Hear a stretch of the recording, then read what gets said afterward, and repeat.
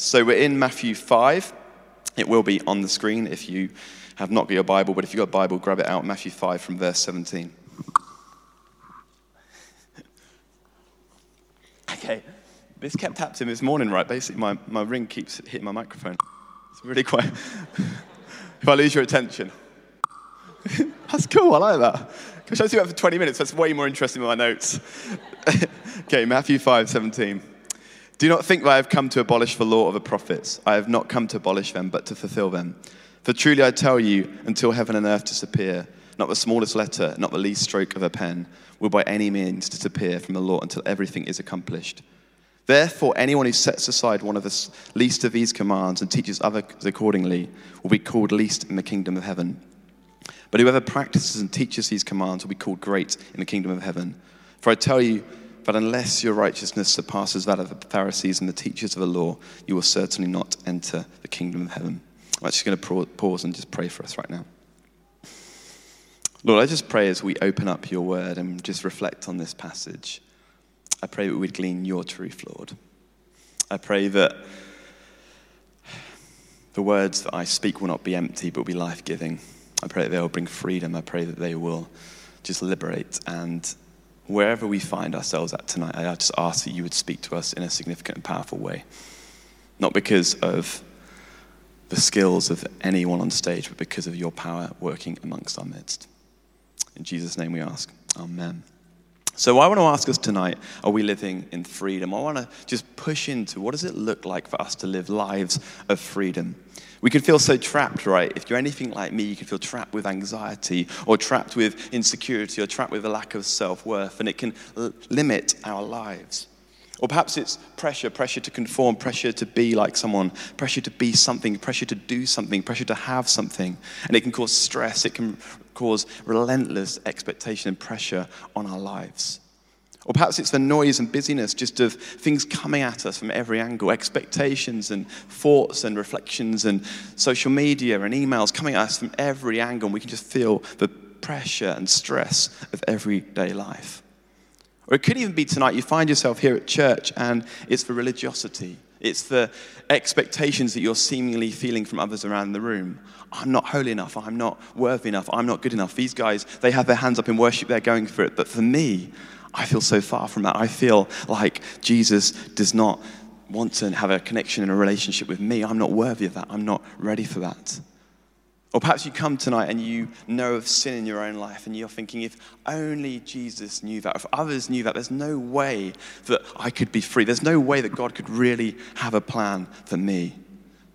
Or perhaps it's because of these things we start to compare. We think, well, actually, that person to the left or right of me, they've got it, but me, I can't even worship God because I'm not worthy, I'm not ready.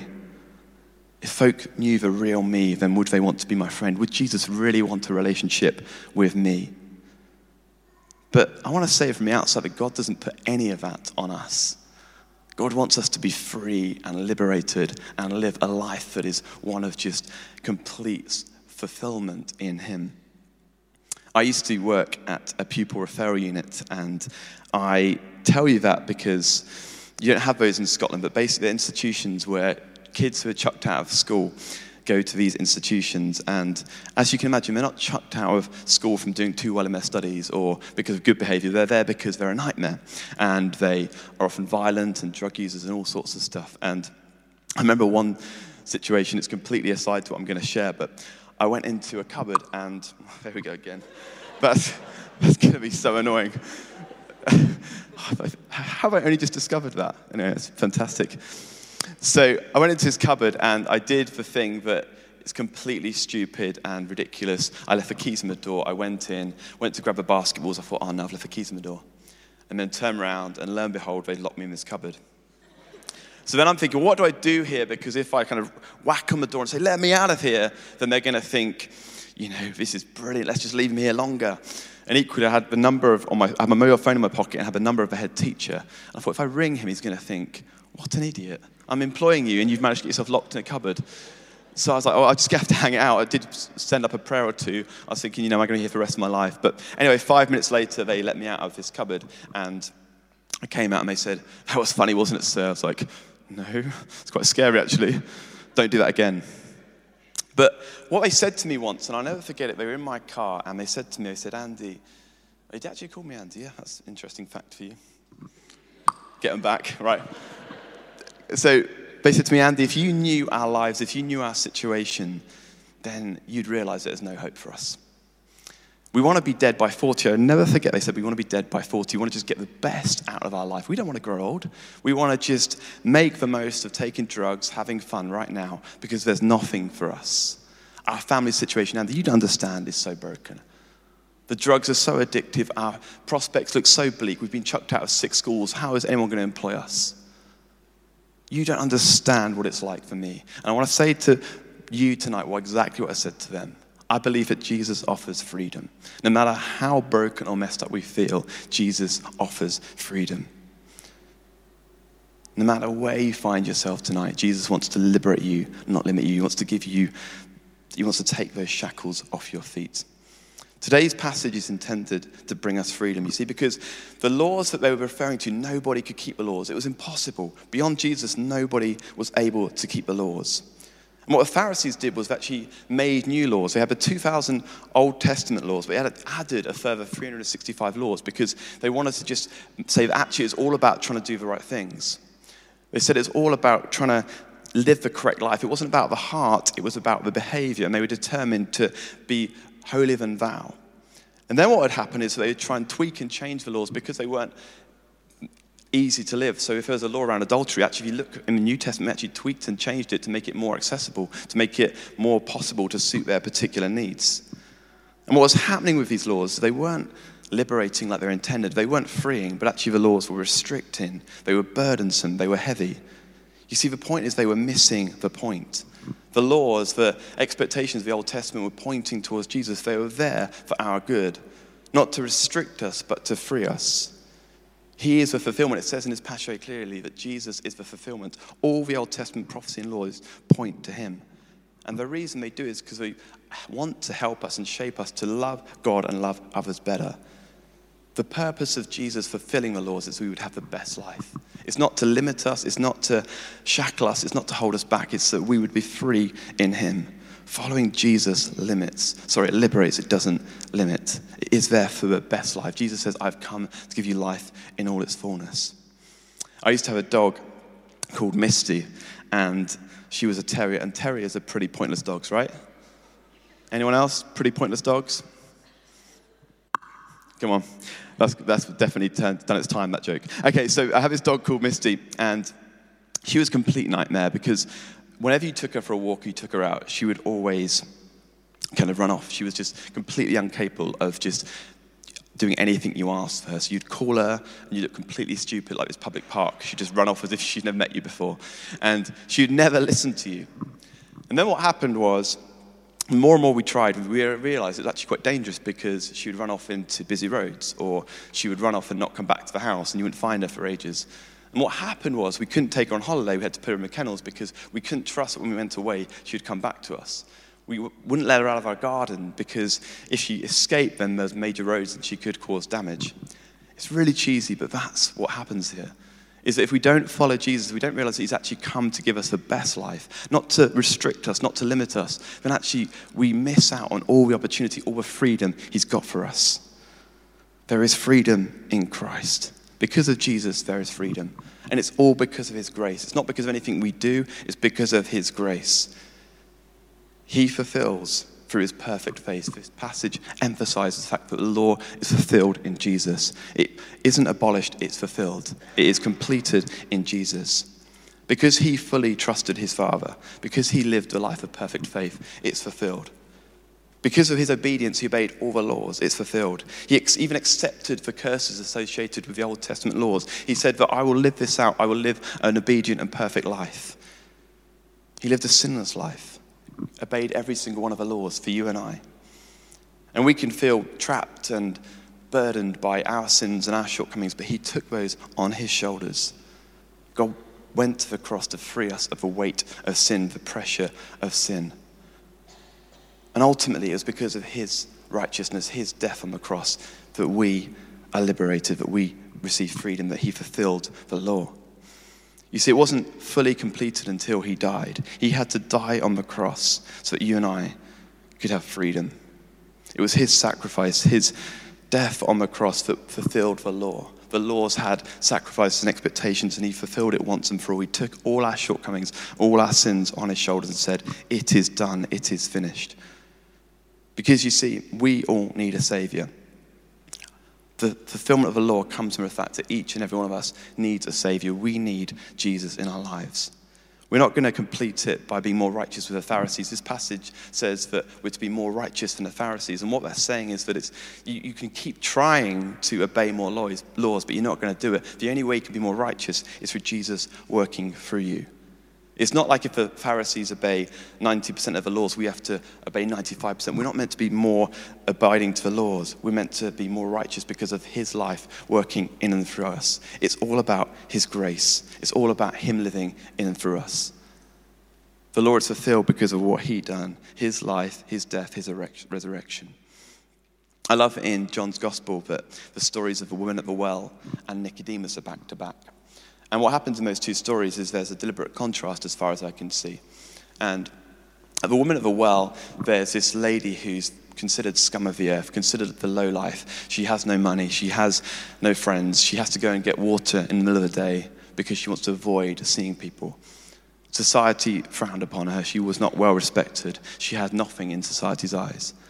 And that backs onto the story of Nicodemus, this really well respected and revered leader. He had everything. He had the money.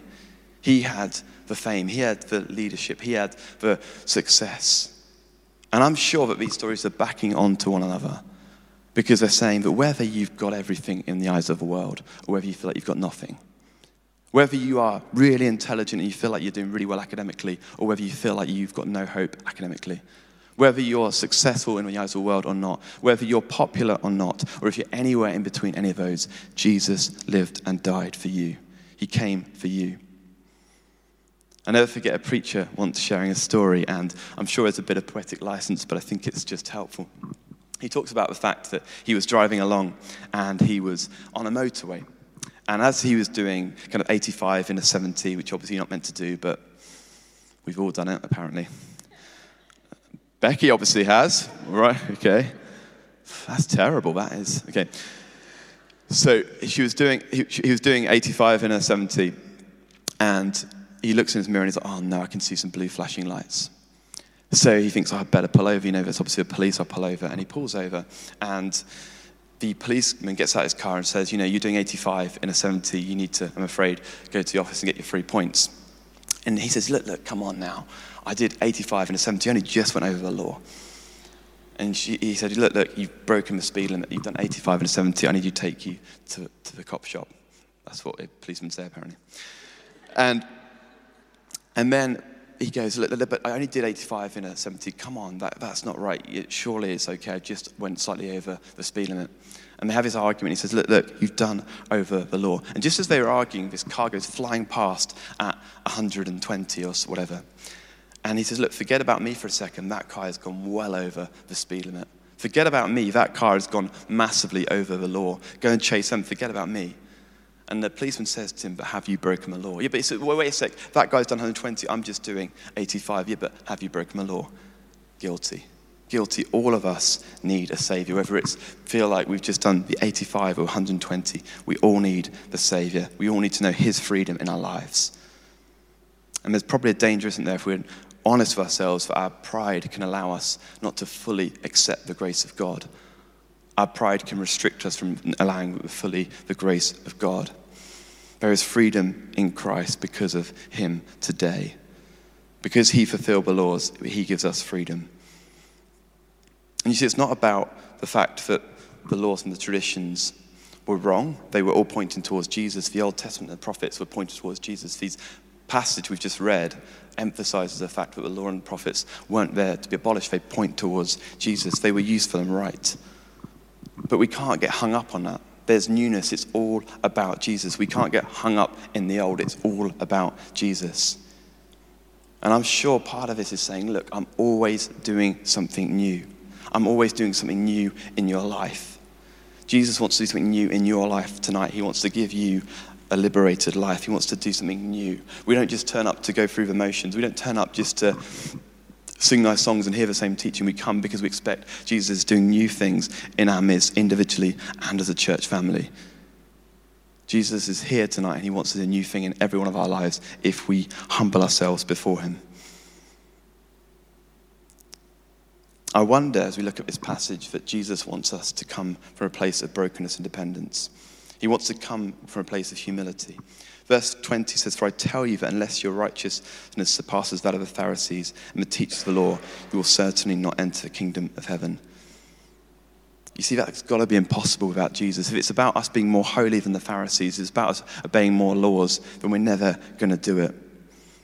The only way we can do it is through Jesus working through us.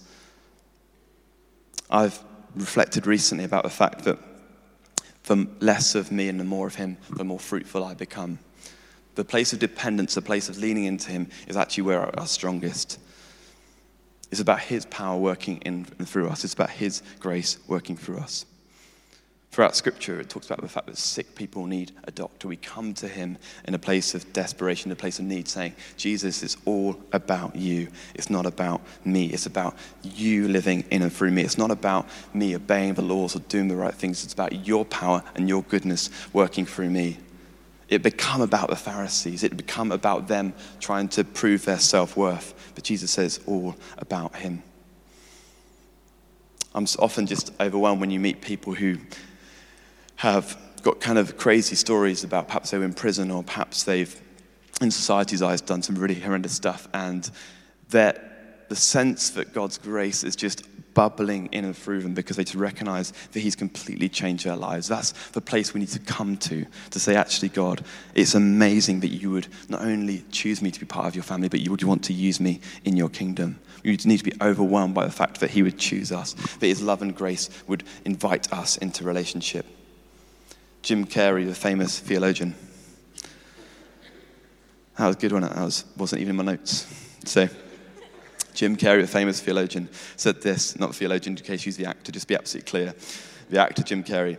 "I believe that suffering leads to salvation. In fact, it's the only way. But we have to somehow accept, not deny, but feel our suffering and feel our losses. And then we make one of two decisions. We decide to go through the gate of resentment, which leads to vengeance, which leads to self-harm, which leads to harm to others, or we go through the gate of forgiveness, which leads to grace." Let me read that again. I believe that suffering, so Jim Carrey just got out of prison. I believe that suffering leads to salvation. In fact, it's the only way. But we have to somehow accept, not deny, but feel our suffering and feel our losses. And then we make one of two decisions. We either decide to go through the gate of resentment, which leads to vengeance, which leads to self-harm, which leads to harm others, or we go through the gate of forgiveness, which leads to grace. You see, Jesus, if we allow him to, changes our lives today. He's always doing something new in and for us. He's always saying, because of my grace, I've got greater things for you. I've got deeper things to do through you. Jesus changes lives today, and even tonight, he can speak to you and impact your life for the very first time. I want to invite Susan up. Where's Susan? There she is. Come on, Susan. Oh no, she's got a notepad. That's dangerous. And Susan's just going to share just a bit about how she's seen God work really powerfully through the turnings. That's so not too long. Hi, I'm Susan, and I've been out in the streets this week with a group called The Turning, which some of you may have heard about. And The Turning is just about God's grace. It's about taking the good news of Christ to the people that are on the streets that don't know him. And really, what I thought, the reason I brought this out was I just wrote it out in my Bible. Romans 10 says to us, how can they call on him to save them unless they believe in him? And how can they believe in him if they've never heard of him? And how can they hear about him unless someone tells them? And that's the bottom line. Unless somebody tells them, they don't know. And that's what, if you like, took me onto the streets with a bit of the gospel. And the reason this is what you go with, this little bit of paper. And I added it up tonight. It's like 297 words. That's all that's there, 297 words. And they ask you to stick to the script and not to just go off-piste. I mean, obviously, you're going to have a conversation with people. But you're basically meeting people in the streets and simply saying to them, hey, do you mind if I just tell you two things? God loves you, and he's got a great plan for your life. And some people, that's enough. You've used the God word, and they don't want to know anymore. For other people, they stop. And for the people that stop, you simply ask them, if you die tonight, do you know without a shadow of a doubt that you're going straight to heaven? And you would be amazed at the variety of answers that you get to that. And lots of people don't know. I think we met quite a few of the people that Andy was talking about. And we were on Chambers Street a few days, and outside the courts, we would stop and we would ask people that same question. We'd say that God had an awesome plan for your life, and most of them said, well, bleep, bleep, bleep, you better have, because I'm up before the week in 10 minutes, and other things like that. But when we asked them that question, do you know where you're going? Some of them were going to the morgue, 6 feet under, wherever, but a lot of them didn't know where they were going. And that just opens it up to say, well, do you know what the Bible says? Can I just tell you 3 things the Bible says? It says, all have sinned and fallen short of the glory of God. The wages of sin are death, but the free gift of God is eternal life through Christ Jesus. And whosoever calls on the name of the Lord will be saved. And that's all you tell them. You tell them this, the gospel is simple as that. And you just say, is it okay if I pray a blessing on you before you go? And you just pray a simple blessing on them. You know, you've got their name by now, and you just pray that blessing. Olivia asks that God would bless you and your family with long life. And if you don't already know Jesus, I pray tonight he opens your heart so that you will. And you just say to them, do you want to know Jesus? And the number of people that say, actually, yeah, I do, is awesome. It's awesome. I think Jenny shared this morning, 138 people on the streets of Edinburgh over 7 days. 8 hours. 8 hours. In 8 hours. We were only on the street for an hour. In 8 hours, that many people said, you know what? I think I would. And you pray a salvation prayer with them. Now, one of the ladies that we met was outside the court. And her name was Debbie. She was obviously up for something. And she said, you know, I really need God. Yeah, I want to pray that prayer. And we prayed that prayer with her. And then we took some time just to listen to her and prayed the peace for her, because she had obviously decided that she would live life fast and furious like these young guys, and it hadn't gone quite to plan. And she knew she needed a saviour, and the peace that you could see on her once that she'd prayed that prayer was tangible. Her whole countenance was changed in an instant, and she was open to meeting up with somebody to learn what it means now to follow Jesus. She wants to meet up for coffee and just start that journey of discipleship. And one of the things that we have to do when we do that process is we have to do our GPR and get their permission to share their details so that we can do that follow-up. And I, in my enthusiasm, had forgotten. So she'd sort of implied that she wanted to meet up, but she hadn't ticked the box. So my partner said, oh, but she said she would. And I said, no, she's across the road. I'll go and just say to her, is it okay if you tick the box and keep it? I was obviously a bit better behaved than your children. So I went across the road just to simply ask her to tick that box. And she had sat down with 2 of her friends and was obviously talking to them. And I said, oh, you telling them what you've just done? And she said, oh, aye, Mary really needs you. You need to speak to Mary. And I said, oh, what's wrong with you, Mary? And Mary's life had completely unraveled. This lady had... her marriage had broke up. She had 5 children. Her marriage broke up. Her mum died. The social came in. She lost her 5 kids. And in the last couple of weeks, 4 of those children were in a car accident. 2 of them were badly bruised and nothing major. But the other 2 had to go into intensive care, and one of them is still in intensive care.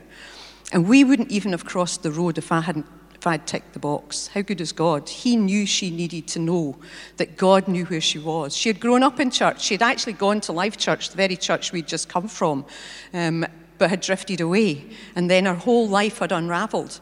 And here were some people saying, well, do you want to come back to Jesus today?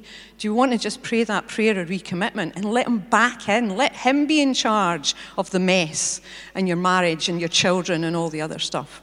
And of course, she said yes. She said yes and came back into the kingdom, and it's just amazing to see the peace that comes on people as they pray that. And those were people that you could say, well, they had a lot to gain by coming in. We had other people we met outside the courtyard. One guy, Ian, said he was so bad that he's not even allowed in the courts. His friend had been up and he couldn't even go in because he's been banned.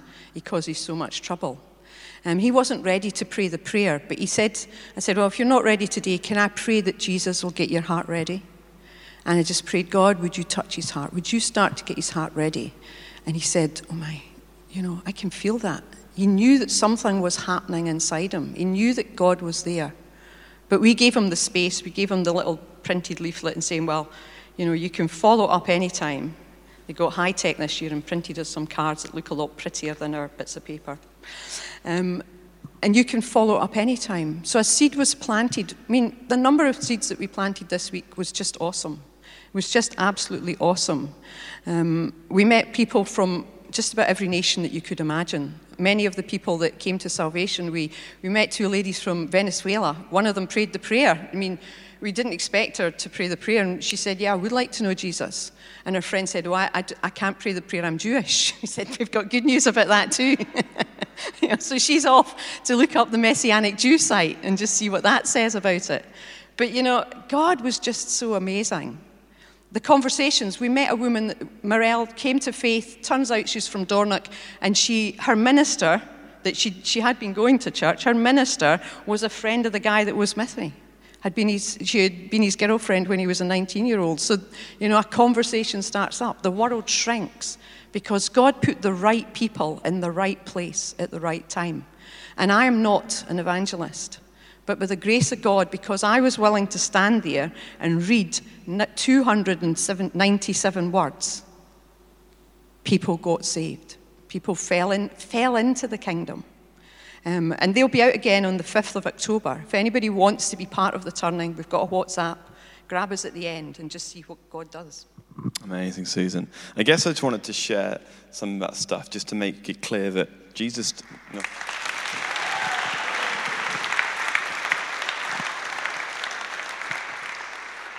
I guess I just wanted to share that stuff this evening to recognize that Jesus is still very much on the throne. He's still changing lives in this city and this nation. The good news still works. He can still free the most least likely people, and he can still give us freedom tonight. And the challenge, I think, for us is that for those of us who call ourselves Christians, that we can go on living in freedom, that this freedom isn't just something which happens when we follow Jesus for the first time. We go on living in his grace. Matthew, the author of the gospel we're reading, is a good Jewish boy, and he understands that the background, the context of these laws, the background, the context of the Old Testament, he understands that thoroughly because he's a Jewish boy growing up with that stuff. And he recognizes that it all points to Jesus. It is all fulfilled in Jesus. And he also recognizes that the way in is Jesus. The way to salvation, the way to a relationship and freedom is Jesus, but the way on to live in freedom is with Jesus. And I wonder if we, as Christians, for those of us who would call ourselves Christians, we can get almost blasé or familiar or guess just too accessible with the gospel. We've recognized that it becomes too familiar and just too blasé in our lives. But his grace changes everything. I love the fact that Philippians, the letter by Paul, finishes by saying, it's because of the grace living in and through you that you keep going on. It's his grace that keeps working and ministering in and through you. We go on living in freedom. Jesus calls his people back to what they were always called to do. The law was from Jesus, who was there in the beginning. He was there with the Father and the Holy Spirit right there from the outset of time. He set the law. He gave the laws in order to allow us to have a relationship with him, to have good relationships with one another, to have the best life. And he's calling us back to him tonight and saying, look, it's still ongoing. This journey is still happening. The freedom that you can experience for the first time keeps going on. That grace is still alive and well in you if you choose to follow him. Are we living that grace-filled freedom life? Abraham Lincoln, the 19th century president, was at a slave auction when slave auctions were, I guess, acceptable in society. And he was there, and this lady who was a slave he was bidding for, and he kept bidding for her. He kept outbidding the other people in order to buy this slave. And eventually he paid for this slave and bought her, and she came over, and people were almost mocking him because he paid well above what she was deemed to be worth. And he bought this slave, and she came over to him, and he said, I've bought you so that you can be free. And this slave says to him, she says, I don't even know what freedom is. And I wonder for some of us tonight that we've been so enslaved, we forgot what true freedom is. The pressures and expectations around us, we've forgotten what true freedom is. And then Abraham Lincoln says to this lady, he says, I've bought you so that you can be free. Go and be and do whatever you want to do. Go wherever you want to go. Be whoever you want to be. Do whatever you want to do. I'm paying for you to be free. And she says, I don't know what freedom is. And he said, look, I'm paying for you to have freedom. I've paid for you to escape this life of slavery. And she says, I want to follow you. I want to follow you. And for me, that's the essence of this passage. He comes to us and says, I'm paying for you to have freedom. I'm paying for you on the cross. And then as we recognize his gift of grace, as we recognize the incredible gift of freedom, we say, I want to follow you, Jesus. The best life is following you.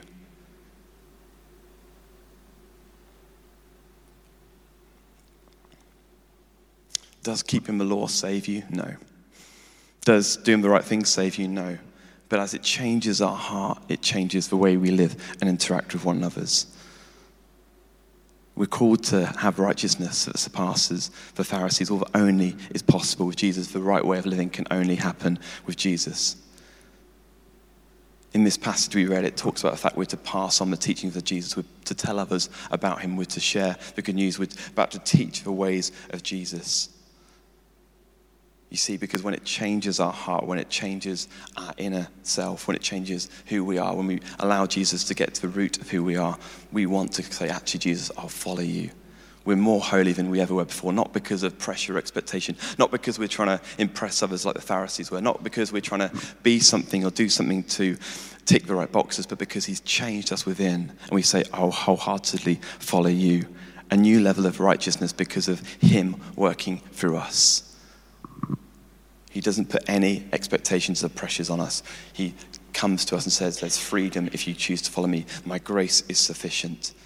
But to quote Romans 6, I love this, it says, will I go on sinning? Absolutely not. My miserable old life is nailed to the cross. Because of the freedom, we can go on living a life of holiness. We can live the life that he calls us into. Not because of anything we've done, but because of what he's done.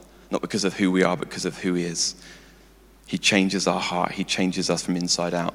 We come to him because he's fulfilled the law, because he is the new life living in us. We have freedom and we want to liberate others the same.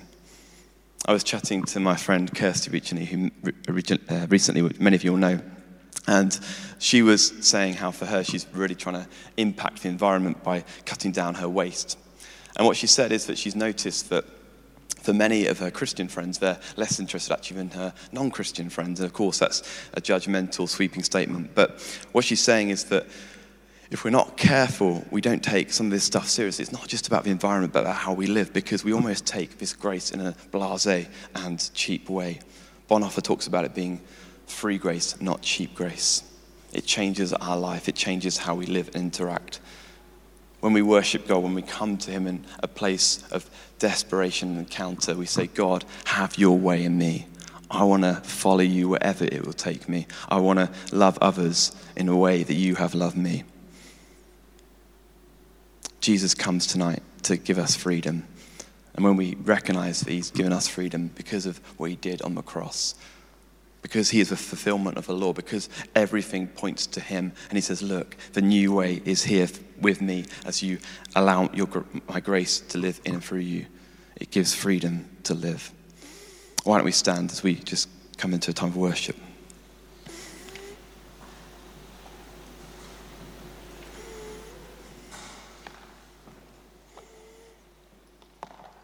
I'm going to pray for us.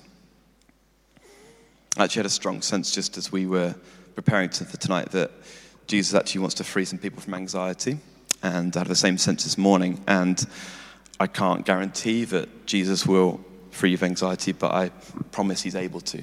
And for some of us, it's crippling, it's holding us back. And I believe that God's going to heal some of that tonight. There's a prayer minister over there. And if that's for you, I'd love you just to go over there and receive prayer for that. I'm just going to pray for us. Why don't you put your hands out if you want to, just as a sign of just receiving.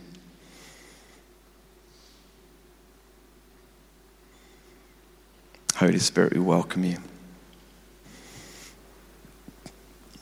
Have your way, we pray. We thank you for the incredible gift of freedom in Christ, the incredible gift of not having to conform, not having to be anyone, not having to do anything, but just accepting the incredible gift of grace. Oh, you're incredible, Jesus, and we love you and thank you for that. And I pray that now that would propel us into a place of worship, that we would just celebrate who you are and what you've done for us. And I actually pray that tonight, for some of us, for the first time, we would encounter that freedom. Yeah, I pray that some people here tonight, for the first time, would just know the freedom that comes when we accept Jesus came to us and sets us free. And for those of us who've been following for a while, I pray that we would allow the shackles to be taken off because of your grace. And I pray that we would live more fully in the freedom that you set before us. Holy Spirit, break the chains tonight, break free tonight, we pray. Perhaps in your mind you want to just name now something that you just feel is holding you back, where you feel that just it's limiting you, it's not allowing you to be liberated in Christ, something which is just shackling you, it's holding you back. Just name it in your mind.